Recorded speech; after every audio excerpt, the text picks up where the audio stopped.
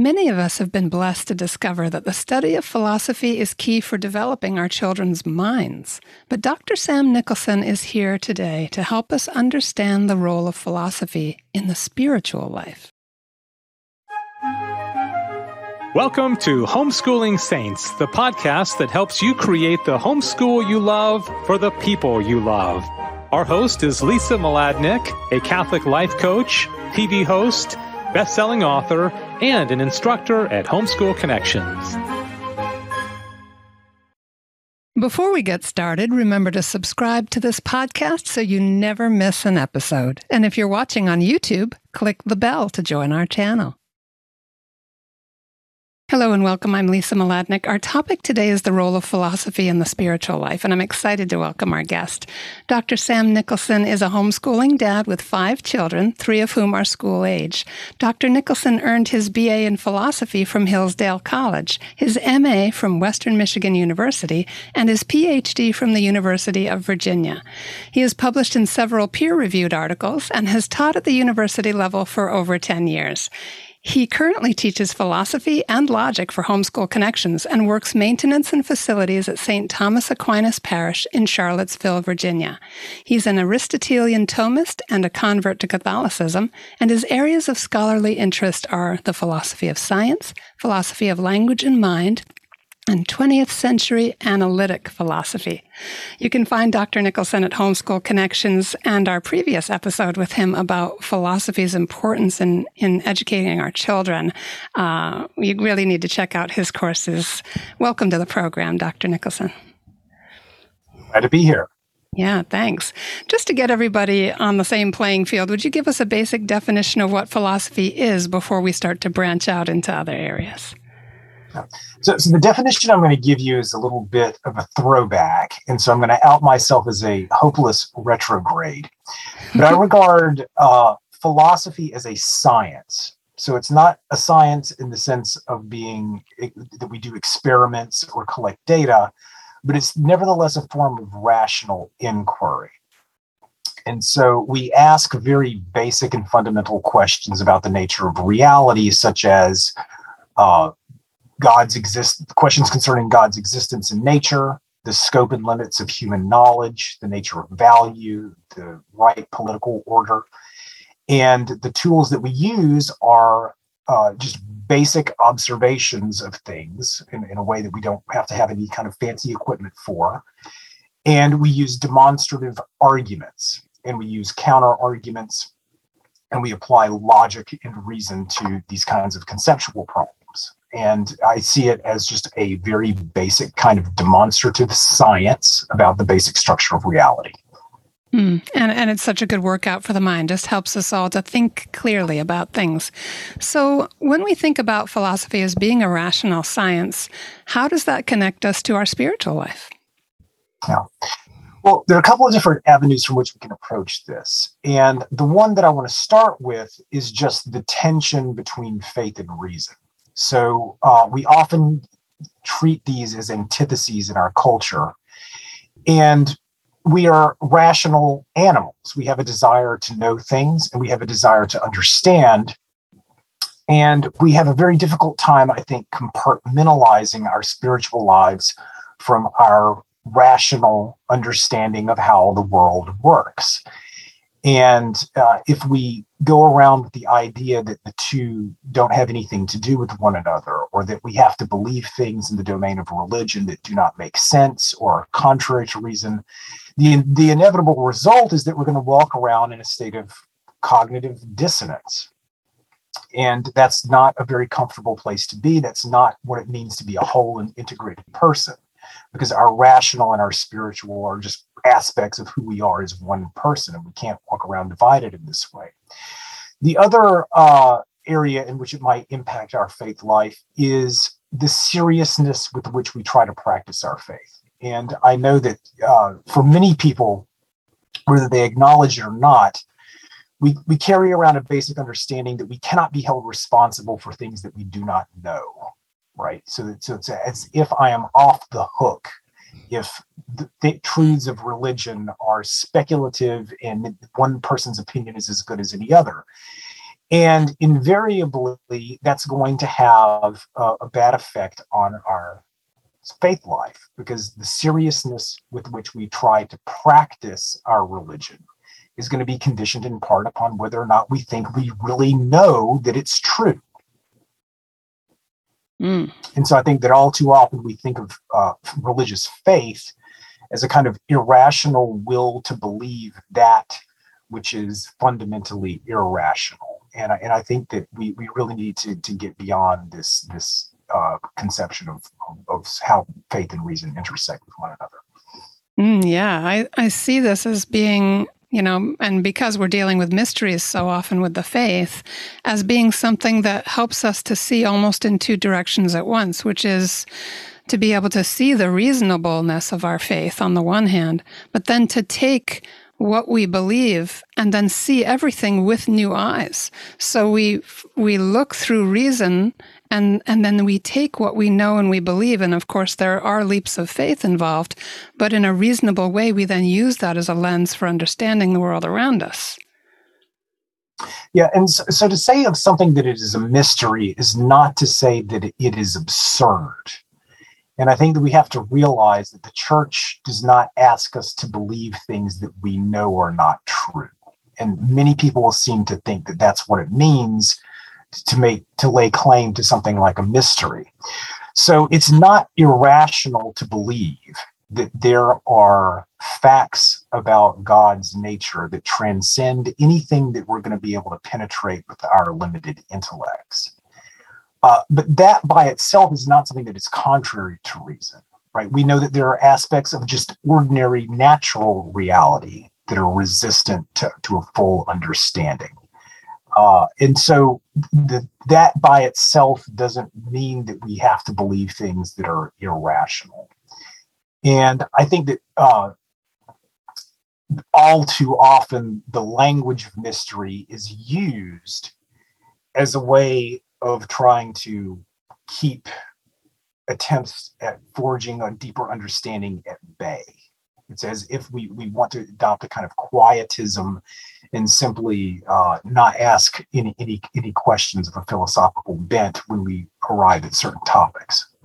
Yeah, I think we have such a fear of heresy or people going their own way that there actually have been times in the history of the church when it hasn't really been encouraged that we go too deep on our own with these ideas. This idea that, well, we want to be humble and understand that God is greater than we can understand, just as you said, in the physical world. We might not fully understand time, for instance, but that doesn't mean that our minds aren't given to us to make us explorers and pilgrims on these conceptual levels as well, to really be able to,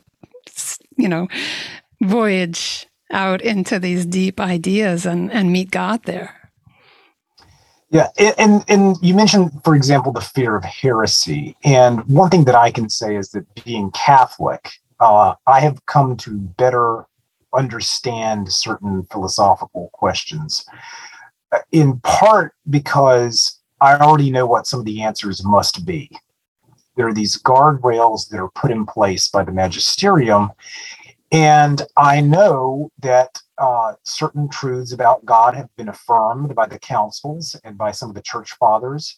And as far as I'm concerned, that means I need to accept them. But once I have that set in stone, then I am at liberty to pursue different ways of trying to understand that and make it comprehensible. So I see the limitations on inquiry that are placed by Orthodox teaching not as an impediment to understanding, but actually as a guardrail and something that facilitates understanding. And so I know very many people that are outside of the Catholic tradition and don't have the resources that we do, and they do philosophy and they do all kinds of inquiry and dabbling into theology. But what I find is that they're continually having to fight battles over first principles, and they're always starting from scratch. And the kinds of intellectual systems that they construct I mean, they're all over the map. They don't hang together in a principled way, and they're clearly the product of one person's attempted understanding. And when you have the entire tradition of Catholic teaching in the great minds like Augustine and Aquinas to draw from as resources, then you have a much better way of approaching it in that you can forge a comprehensive understanding. And it's not just taken from one person's idiosyncratic opinions about something, but rather you have this rich and deep tradition that hangs together in a way that is indicative of truth, in my opinion. Yeah, that's such a good way to think of it as guardrails, because there's so much in the human spirit that needs cornerstones, needs a framework. And we have this incredible, rich history in the church that provides that, as you've said. Would you just give us some examples of what do you mean by a first principle? So a first principle might be something that is a starting point of inquiry, but is not itself contested. Okay, so oftentimes you'll hear philosophers talk about things that are either evident or self-evident, and what we mean typically is that these are things that are so basic that to simply understand them is to come to a recognition that they must be true. So one example of this might be that a thing cannot be and not be simultaneously in the same respect. Now, that may seem like a kind of trivial truth, and some people would argue that it is. But in fact, it by itself is enough to start to limit the field and to sort of push our inquiry in a particular direction. Then there might be things that are simply evident to the senses, such as the fact that things change. And once again, that may not seem like it's very much, but it's actually the basis for Aquinas's most cogent proof for God's existence is reflection upon the fact that things change. And if you look at, for example, what's called the Thomist philosophy of nature, it is a kind of demonstrative science that is based upon just this basic observation that there are causal regularities in nature, that things change, that there are certain kinds of order that are present and manifest, in our experience. And using reason and reflection, you can extend our understanding of that and penetrate further than just what is manifest to our experience. Yeah. Okay, that makes a lot of sense. It's like setting up some intellectual guardrails in a sense, so that we're not chasing rabbit holes or they're sort of fallacious or whatever, kind of out of the field that we want to play on. When we think about using philosophy in order to grow closer to God, how do you set yourself on a clear path? In other words, we think about closeness to God or intimacy in emotional terms, oftentimes, or in a spiritual sense, sort of as you mentioned, insights and inspirations, things like that. What's the track we run on with philosophy in actually growing closer to God? Well, there are many ways in which we can lean upon philosophy to draw closer to God. But one way in which it comes out, at least that takes in my own life, is through the process of discernment. So I think many people view discernment as a process of self-reflection or introspection, where you're looking for some kind of insight directly from God or some kind of inspiration. And I think that you can see that there's a very robust tradition of using practical reason as a discernment tool, so that there are certain things that we can just reflect upon, such as the fact that I am a father, the fact that I have a job, the fact that I have certain duties, that these by themselves already limit, right, the possibilities in terms of what God wants for me, so that I don't have to go on this fruitless journey of self-discovery where I'm introspecting and waiting on some kind of flash of insight to decide what I'm supposed to do with myself. I can simply look at my present circumstances and I can see that the will of God is already manifest, right? And just through reason and reflection upon what are my duties in the present moment, I already have discerned quite a lot about what I should and shouldn't do in that case.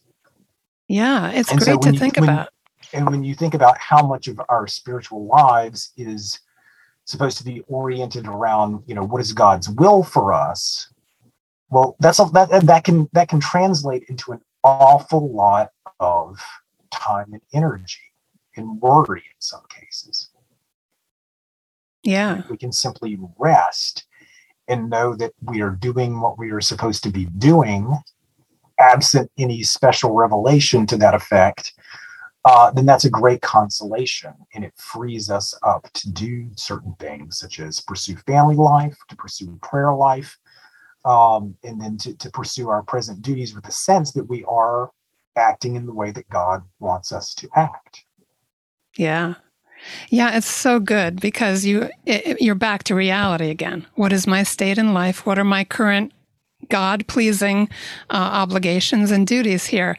And it also can take us, as part of that framework, the Ten Commandments. Like so often when people are discerning a vocation, they're casting about oftentimes in that realm of the spiritual, emotional connection with God, and that's perfectly fine. But the preparation to know the will of God is already laid out. Thou shalts and shalt nots, that interconnected framework that we've been given for how it is that we walk with God.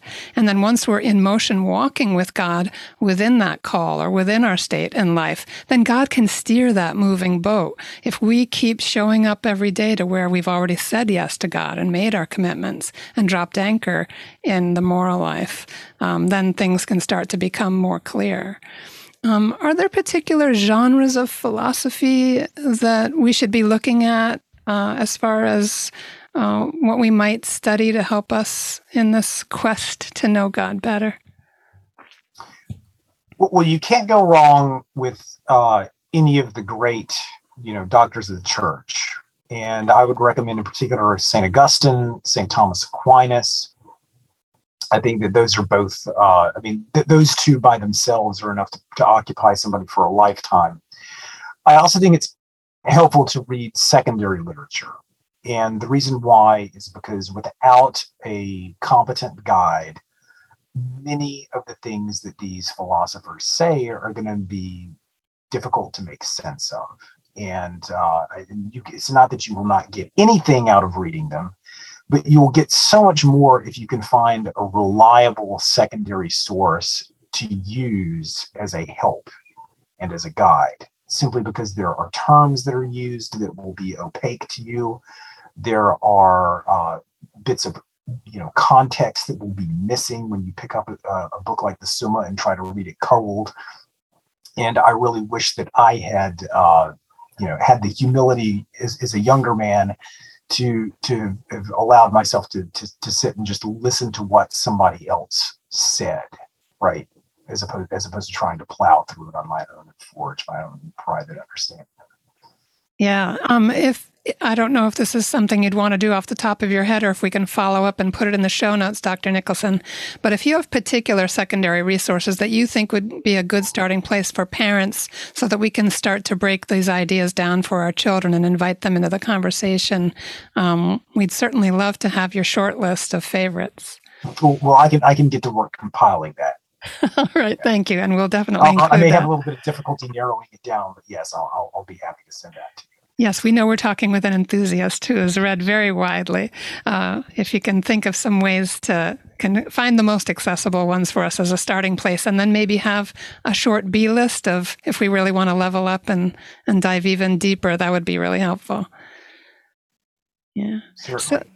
So with your children, what are you doing at this point with young children, Dr. Nicholson, to start to lay the groundwork for this kind of thinking in the way they're entering into the spiritual life? Well, a lot of it just is answering questions and trying to be as honest and forthright as possible about certain things. And I think that there are many things that people will figure out on their own through experience if they're simply guided in the right way. And I think that that's actually true of most people, is that we actually understand more than we can articulate. And sometimes what we need is help articulating. Yeah. And when we learn how to do that, to put it into words and to come up with a very precise way of saying what we're thinking and feeling, that by itself can become a prompt to deepen our understanding of things. Yeah. Yeah. It really helps to have a vocabulary. And the vocabulary itself helps us to understand something better, but it also sharpens the way our minds work around the understanding of those terms. It actually helps us to put handles on things that we might really be out of our grasp intuitively. We might have a sense, but we might not be able to express it. Yeah. And it may even be that it modifies our understanding of something. So I'm thinking, here about coming to a theological understanding, for example, of what envy is. Okay, so that we realize that it's thinking that another person's good is somehow an impediment to my own. And I know that there have been occasions where, just even recently, where I thought about something that I had done or said, and it dawns on me that was motivated by envy. And it's not something that I would never have thought to call it that had I not had a kind of philosophically informed understanding of what it is, because I would have thought of it as just something like malice or just through baseless antipathy towards another person, when in reality it's something very specific.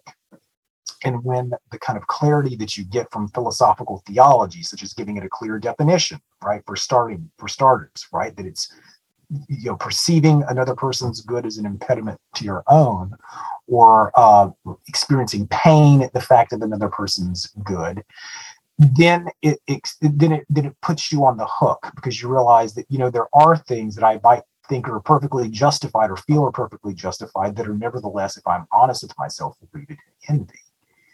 And that can become a basis for, again, discernment. And it can also be something that gives us self-knowledge, not of the kind of useless navel-gazing sort, but something that we can then say, okay, this is part of who I am. This is not good and it needs to be changed. But as they say in the recovery world, the first step is recognizing that you have the problem. And sometimes just being able to call it what it really is the prelude to that first step. And I think that very often intellectual confusion leads to self-deception, because we tell ourselves that we're not doing some of the things that we're really doing, or we use euphemisms when we really ought to know better. This is so rich, because so many of the saints said that self-knowledge is a big first step on the path of sanctification. And we can use this refined understanding of these very common human foibles to not only understand ourselves, but prepare ourselves for the sacrament of confession. What a beautiful way to link out into the practical, that once we understand these things, and we understand that they've been defined because they are common human stumbling blocks, and that there's a richness even to that connection humanly, can, I think, encourage us that there's a lot that has gone before us on this terrain. We're not alone, and there's nothing weird about us, because sometimes we think another person's good takes away from our own good. Yeah, and you mentioned confession there, and I know that there have been many times where I would be in the midst of confession, and just thinking it through, I realized, I need to be clear about what it is that I've done here, and not that I was intending to withhold something, but that I think, oh my goodness, I'm making a connection here that this is that sin, right? And so that then it becomes something tangible and something tangible that I can express in words, and the beauty of it is then I'm in a position to be freed from it. And so that is an experience that I think many people would benefit from, because you hear sometimes priests will talk about the importance of not confessing other people's sins, the importance of not confessing tendencies or feelings. And really, again, this is the kind of thing that you can reflect upon and see why this would be. I mean, our feelings are outside of our control to some large extent. They're inchoate. They often don't take an object in the way that a thought does. And so there can be occasions where, for example, I feel very badly about something, or I feel anger, but then I realize I haven't acted upon it. So what is it that I'm going to confess? I'm going to confess simply having an icky affect on the inside. No, I'm not going to confess that. I'm going to look for something else.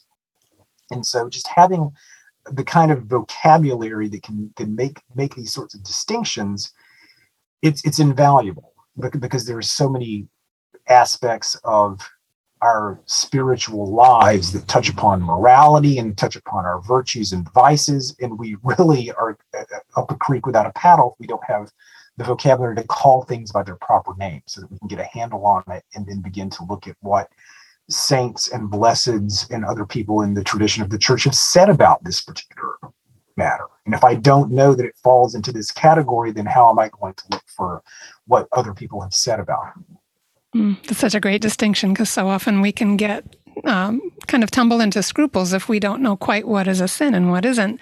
And that provides, as philosophy does, great clarity. I know that your time is limited, Dr. Nicholson. I appreciate you so much. Is there any final thought you'd like to leave with us? I would just encourage everyone to challenge yourself by picking up some work of theological or philosophical significance and just try it, right? It's a little bit like asking someone who doesn't, for some people, it may be like asking a person who doesn't exercise to just do 10 jumping jacks, say. But sometimes you just have to make yourself do it. And I think that very few people would not benefit from more exposure to ideas in this way. Wonderful. Thank you so much, Dr. Nicholson. And I will pester you about that list, and appreciate you so much. Everybody stay tuned for our short feature coming right up.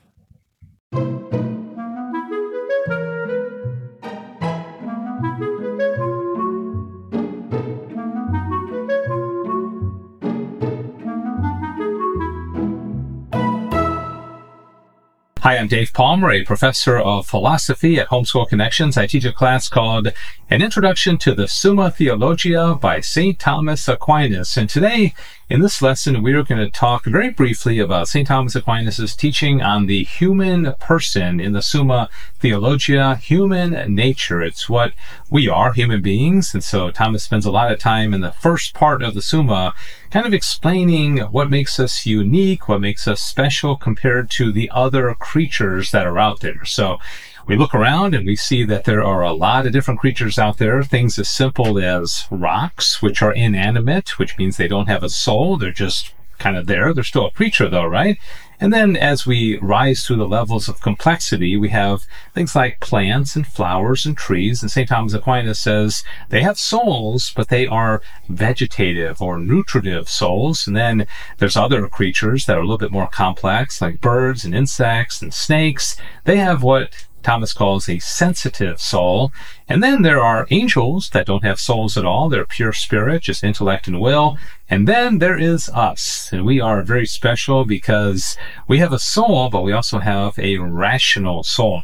St. Thomas Aquinas also says, unlike the soul of the plant or the tree or the snake or the dog, our soul is subsistent, which means that when we die, our soul continues to exist. And I'll tell you more about that in just a moment.